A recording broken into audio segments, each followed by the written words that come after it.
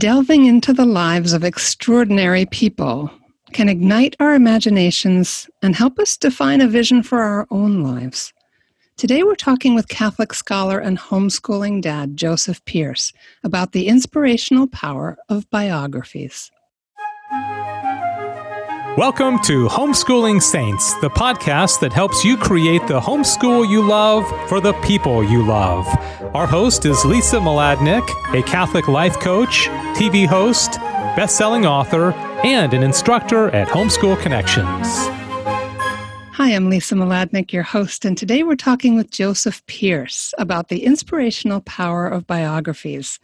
A native of England, Joseph Pearce is the internationally acclaimed author of many books, which include bestsellers such as The Quest for Shakespeare, Tolkien, Man and Myth, The Unmasking of Oscar Wilde, C.S. Lewis and the Catholic Church, Literary Converts, Wisdom and Innocence, A Life of G.K. Chesterton, Solzhenitsyn, A Soul in Exile, and Old Thunder, A Life of Hilaire Belloc. His books have been published and translated into Spanish, Portuguese, French, Dutch, Italian, Korean, Mandarin, Croatian, and Polish. Funny that I stopped being able to speak English while saying that. He has hosted two 13-part television series about Shakespeare on EWTN and has also written and presented documentaries on EWTN on the Catholicism of The Lord of the Rings and The Hobbit. His verse drama, Death Comes for the War Poets, was performed off-Broadway to critical acclaim. He has participated and lectured at a wide variety of international and literary events at major colleges and universities in the U.S., Canada, Britain, Europe, Africa, and South America.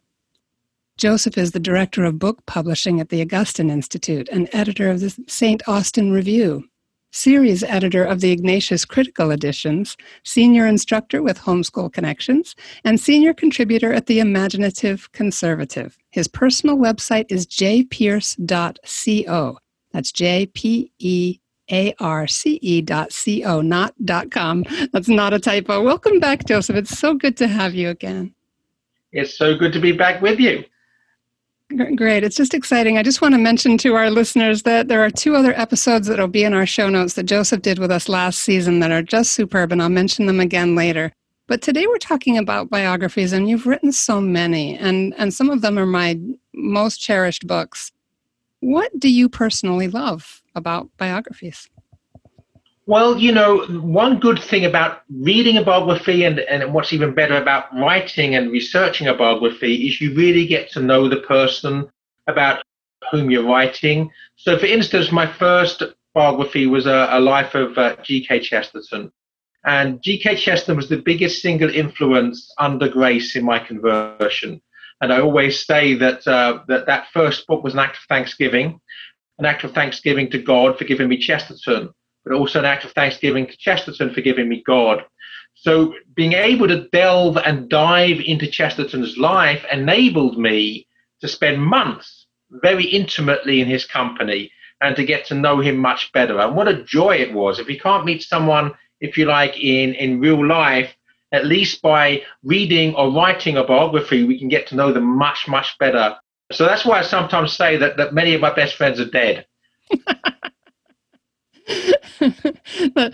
It might hinder people from wanting to become your friends, Joseph. But I just want to say... Most of them are also in heaven, I should add, though. Okay, there you go. Okay, so you helped them along, maybe. Just kidding. Okay, so I just want to say that your love for Chesterton and the power that he had in your life, your connection with that inspirational power, comes through so beautifully in that book. I mean, I'm just showing you, like, one of my best friends in the world now is G.K. Chesterton after having read that biography, your biography of him. Well, as you can see, he's keeping an eye on me over my shoulder there. So yeah, and I can't tell you how often I think of him, just the joy of his life, the way he loved people, just the big-heartedness and the gentleness of that remarkable man. Amen. Yeah, and of course there are those who you know well, who are interested in opening his cause for sainthood, which I'm praying for as well. Yeah, so how have biographies inspired or changed you?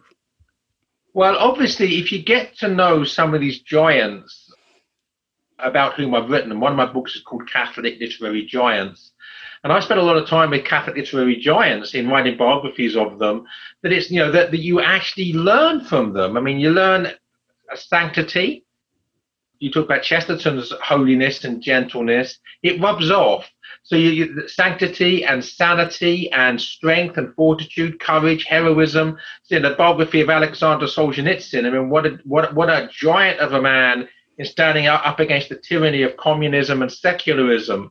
And that's heartwarming and also very encouraging. In the literal sense of the word, it gives us courage. Yes, absolutely. It ignites our imaginations. We start to see the human connection between ourselves and these incredible people. When has that happened for you? Well, basically, with all of the people I've written about, and somehow or other, they've touched my lives, either before I wrote the biography. We mentioned Chesterton. Solzhenitsyn was another major influence upon my conversion. Hilaire Belloc. So the various of the people I've written about have touched me and changed me before I wrote the biographies. And in some sense, the biographies were a desire on the one hand, for me to get to know them better, to engage more closely with these friendships that had meant so much to me already, but also to enable other people to experience the strength and the wisdom and the holiness of these people and the lessons they can teach us. So there's definitely that. And there's also one or two people I've written about that I've been asked to write about, commissioned to write about, that it's allowed me to get to know them better. And it's always a joy to get to know new friends. So I was asked to write a biography of Father Ho Lung, the founder of the Missionaries of the Poor in Jamaica. I was asked to write a biography of Tom Monahan, the founder of Domino's Pizza and at Ave Maria University. So here are two very different people. The billionaire who lived a sort of life of luxury before rediscovering his childhood faith, and Father Ho Lung, who's sometimes called the male Mother Teresa, that lives a life of real poverty. So, just experiencing these very different people and their very different lives allows me to grow in the space that they provide. And I hope it allows those who read the biographies to have that sense of growth also. Yeah. And you are known in your critical editions of existing works and also in your biographies as being someone who really cherishes, and as an instructor at Homeschool Connections, really cherishes understanding the authentic viewpoint of the person in their time and place rather than trying to impose our modern sensibilities on them or an agenda of some kind. Can you say a little bit about that, Joseph? Why is that important? Well, at the most fundamental level, to love, which is literally the most important thing for all of us to do, to love is to want to know the other person. To love is to make space and time for the other person. So if we're going to read an author's work, the first thing we need to do is love them.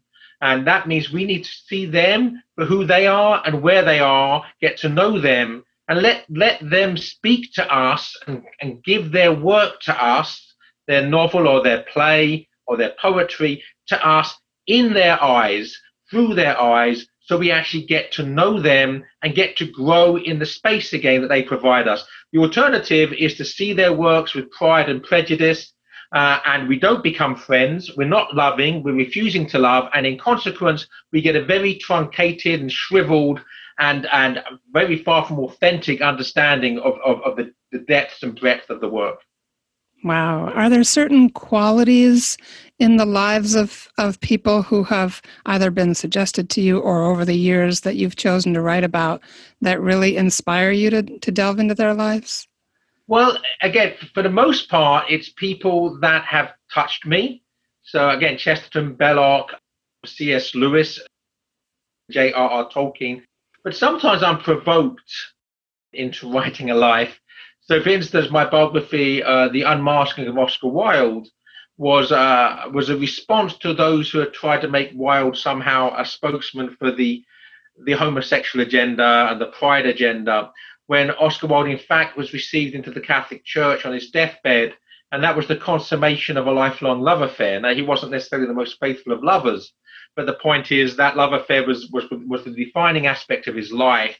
And you don't understand Oscar Wilde unless you understand the centrality of Christ his life and work. So I was provoked by this effort to hijack Oscar Wilde, to actually bring him back to, again, seeing him through his own eyes. This is who he is, who he saw himself as being. Don't try to impose some agenda upon him which does not belong. Wow. Wow. And as you were writing about that, as you were provoked to investigate his life, can you describe the kind of connection that happened with your subject and yourself and any others that come to your mind? Well, of course, we're called to love people, all right? And not just our family, which is for the most part usually easy, but also to love our neighbor and also to love our enemy.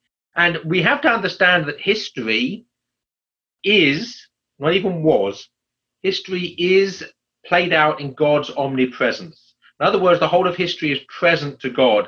So in that sense, we need to see those who lived before us as neighbors. So I actually want to know these people as friends and neighbors who are contemporaries of mine, because they are still alive in that omnipresent understanding of things. And so I want to get to know Oscar Wilde. And sometimes, some people like Chesterton are so together, you just go with the flow. But other people like Oscar Wilde and the Catholic poet Roy Campbell, on whom I wrote a biography, they're such complex and conflicted characters who have all sorts of weaknesses and problems. You almost have to wrestle with them to try to understand why are they doing what they're doing. But friendship is about trying to understand other people, even if they're doing things you think are wrong or reprehensible. You don't just sit there scornfully condemning. You try to understand why you're doing that and get to know them. And then hopefully, if you do the job well, to share that knowledge you've gained through the research with those who are going to read the book. Wow, what a powerful insight that our society needs so badly right now, this sense of being able to make space for another person. And also to have space for those people who came before us, because one of the prevailing errors of our own time is contempt for the past. That basically the past has nothing at all to teach us. And that's arrogant. It's Jane Austen, that great philosopher, pride and prejudice go together. And we live in a very proud age that is prejudiced against our neighbors who lived before us. And, I like to see the whole of humanity as present. Obviously, we can't see those who are not yet born, that we are responsible to ensure that they have an inheritance. We have to pass the torch. But those who have lived before us are present to us. We live, if you like, in what they've given us. So I like to see that our neighbors, as even those that lived before us, as being present to us. And I hope my biographies enable that to be the case.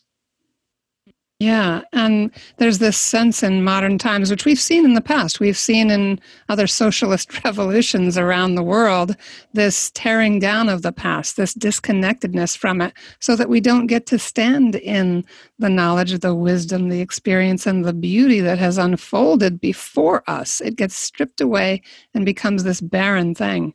Well, the danger is, that if you refuse to treat the past seriously as a friend, you will be ignorant of it. And if you're ignorant of the past, you will be condemned to repeat the mistakes of the past.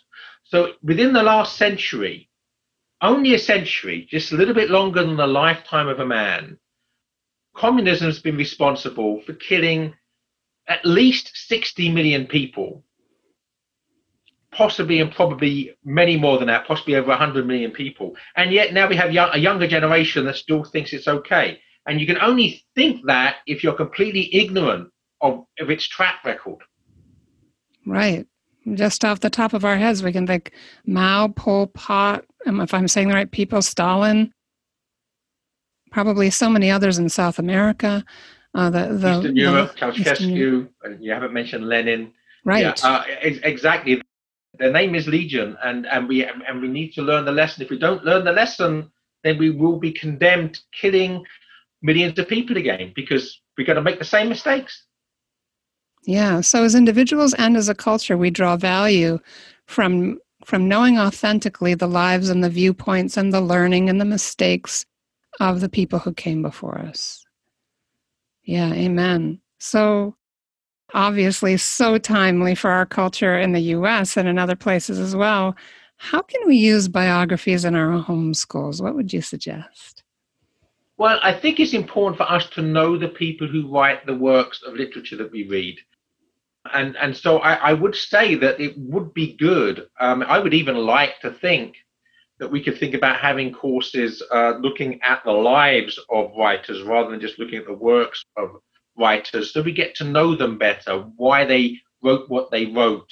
And I hadn't even thought about it before. This is sort of a moment of inspiration here. Yay! I was just going to say, they're open for submissions for next year, Joseph. Let's go. Yeah, I was actually thinking, I got the email yesterday from Maureen to say, okay, what do I want to teach in the summer? But maybe this has been an inspirational moment. Yay. Okay, so getting to know those who write the books that we love and taking an online course. And I'm sure that as you start to do that, because now I'm going to really push you, not that I have any influence at all, but then what are some thoughts just off the top of your head of ways that you would invite students to step into that process of knowing the author? Well, I would recommend the students make a point of knowing the authors as people.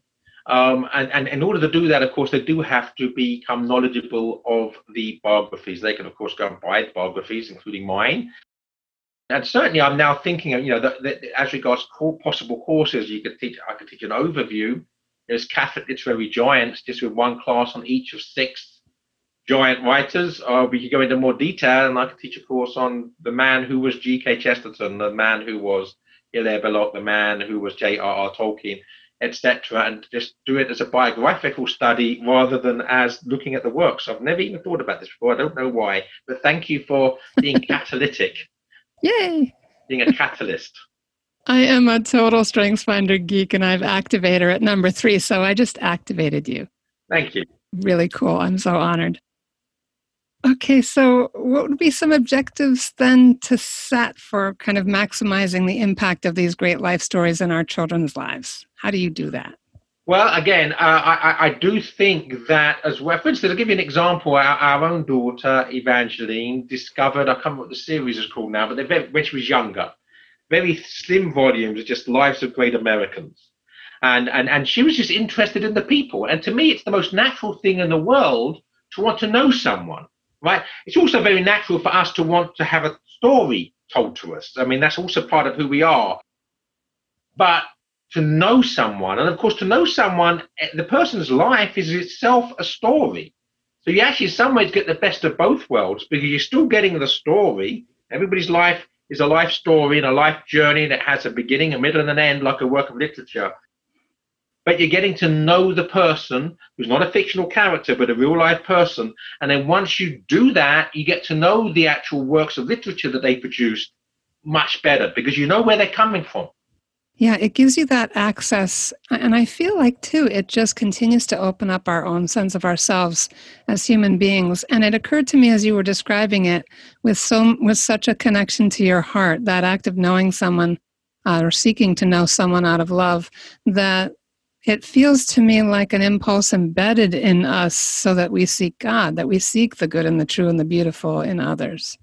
Well, certainly, that there's no way ultimately to come to the face of God except through the face of our neighbor. I mean, that's what Jesus himself teaches us, love the Lord thy God and love thy neighbor. So if we don't love our neighbor, we're never going to see the face of God. So we do have to learn to see the face of God in our neighbor, the face of Jesus Christ in the person that we see on the street. And if we can't do that, then we have an issue as regards our own relationship with Jesus himself. Yeah, exactly. That willingness to look.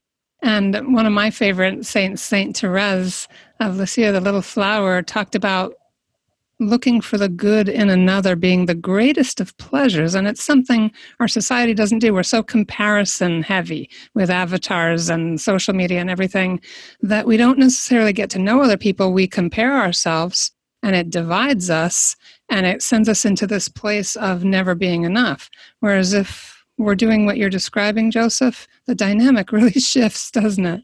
Yeah, in fact, in the moment we live in a narcissistic culture, and the whole point of narcissism is that you love yourself alone. You look at you're always being self-referential. You're looking at yourself in the mirror. You're not looking in the face of other people, and that's the world, the radical, relativistic, prideful culture we live in. That's what we're doing. We're isolating ourselves and alienating ourselves from our neighbors. And it's not, by the way, this path of selfishness, a path of happiness. Now, because we refuse to love our neighbor, we are miserable. That's why drug addiction and suicide and all of these byproducts of despair are rampant in our society. Because in believing that loving yourself is the path to happiness is a lie. That basically you can only love yourself in deference to your love of neighbor. Yeah, amen. And when I was a young actress a million years ago, a great teacher said to us, compare equals despair. And it may have been derived from some great author. Maybe you can recognize the true origins of that. But it's really true. When we're constantly measuring ourselves against someone else, it either diminishes the other person or lifts us up in this false and kind of haughty way that can't last. It's fragile. It's not founded in anything real or good. And so, yeah, so our society really is suffering. Our neighbors should not be seen as rivals or enemies, but as friends and lovers. And that's a challenge, of course, because our neighbors often have views that are hostile to ours, and it's very difficult to love someone who's hostile to you.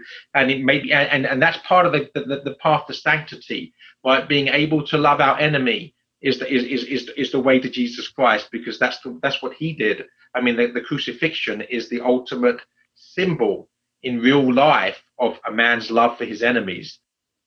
That's what we're called to, and it's easier said than done. And I'm not sort of, saying being blasé and just go out and do it. Well, it actually takes a lot of prayer, it takes a lot of patience, it takes growth spiritually, and it might be a lifetime's work. But all we need to be seeing is progress in the right direction. And as long as we're moving in the right direction, then all is well. All manner of things are well, as Julian of Norwich would say. That it's when we see ourselves moving in the wrong direction we need to be concerned. Yeah, all manner of things will be well.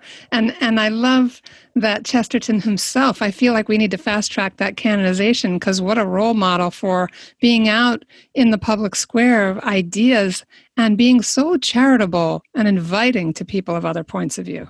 The most powerful lesson, I think, I mean, he taught many powerful lessons, but for me, the one that I take with me every day of my life is that he said of his relationship with his brother, he said, we were always arguing, but we never quarreled.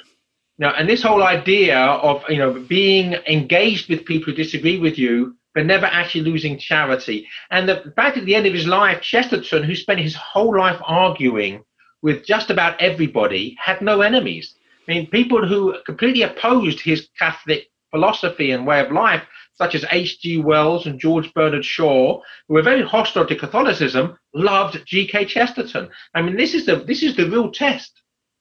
Yes, it's remarkable. And I think of Chesterton's good friend, Hilaire Belloc, who was much more of a scrapper and did alienate some of those same people.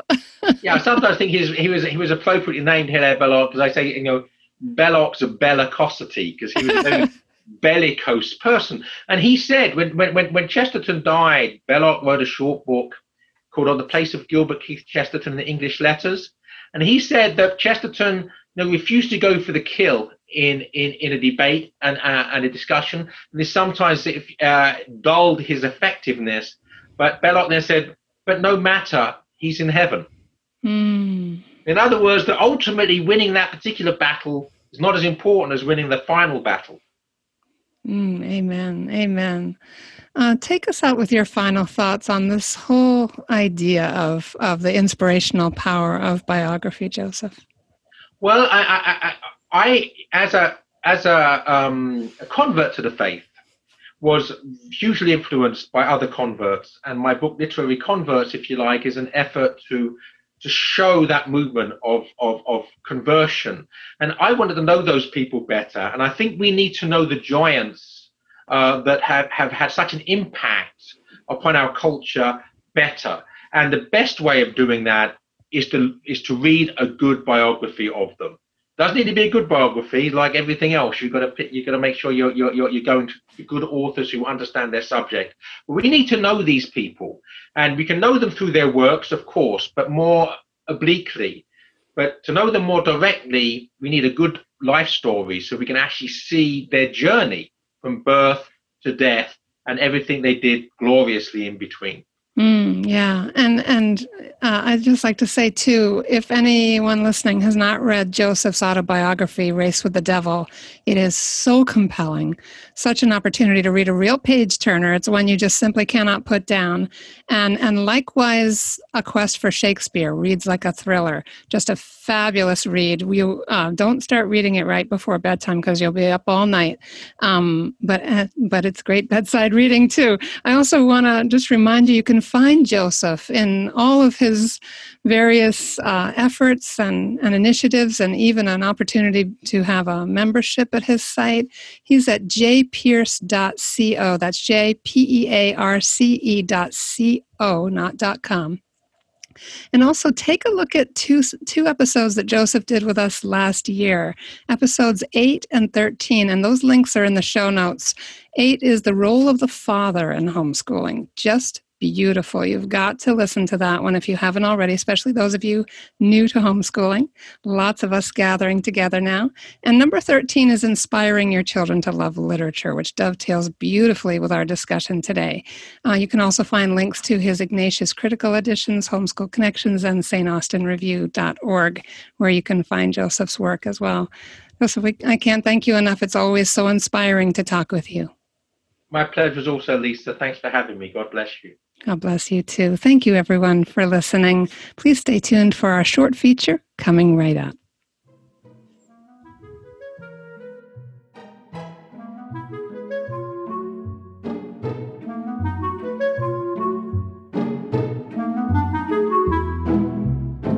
Hello, my homeschooling friend.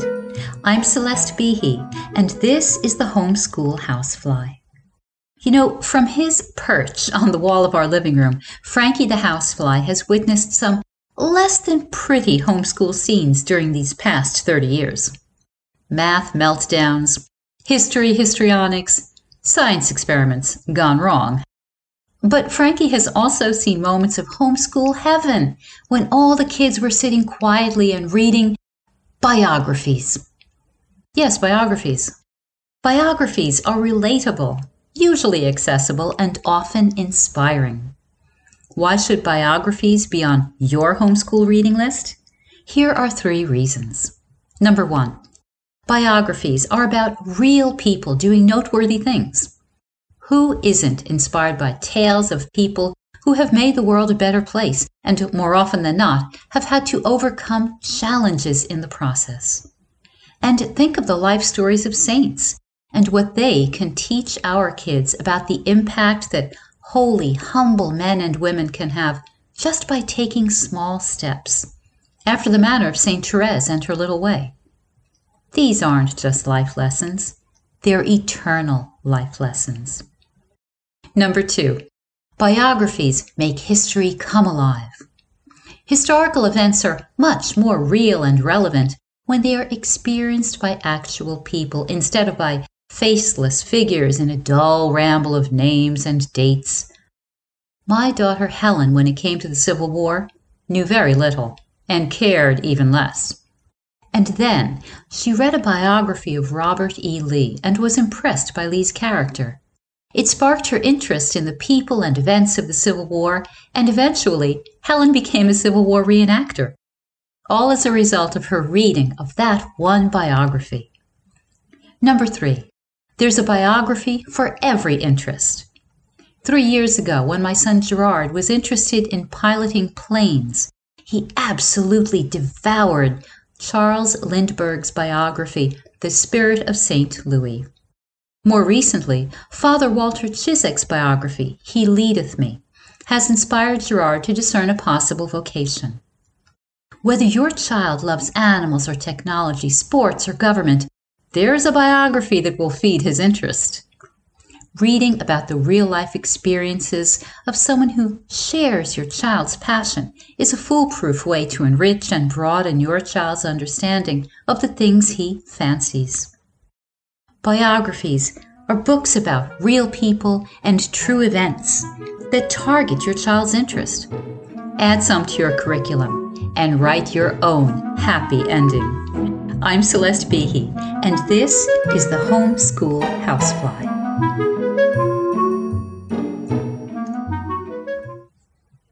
That's our show for today. Our program is sponsored by homeschoolconnections.com, where you can get online courses for your grade school, middle school, and high school student. Learn from the experts and make your homeschooling easier. Be sure to leave a review and share this podcast with your friends.